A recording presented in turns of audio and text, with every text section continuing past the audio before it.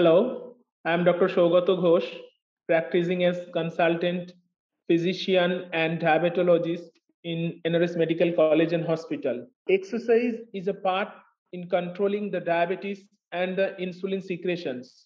Exercise is the cornerstone of diabetes management.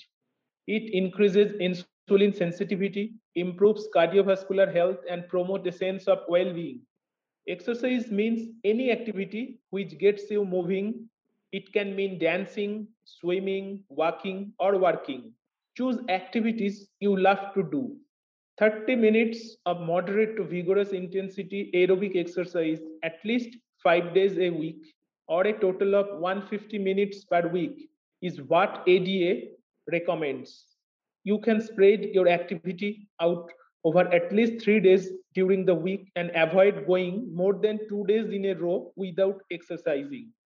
Moderate intensity means that you are working hard enough that you can talk but not sing during the activity.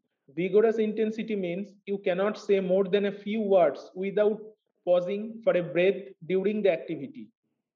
Walking is the simplest way, even daily chorus helps. Walk up the stairs, walk to your workplace if it is at all short distance. Play actively with kids. Walk to your colleague's cabin instead of phone call. Walk on treadmill while watching your favorite TV serial. Important points during exercise: avoid dehydration, check your footwear, keep feet as dry as possible, watch for hypoglycemia, check glucose level before exercise, especially for the insulin users. Talk to your diabetologist regarding your exercise plan.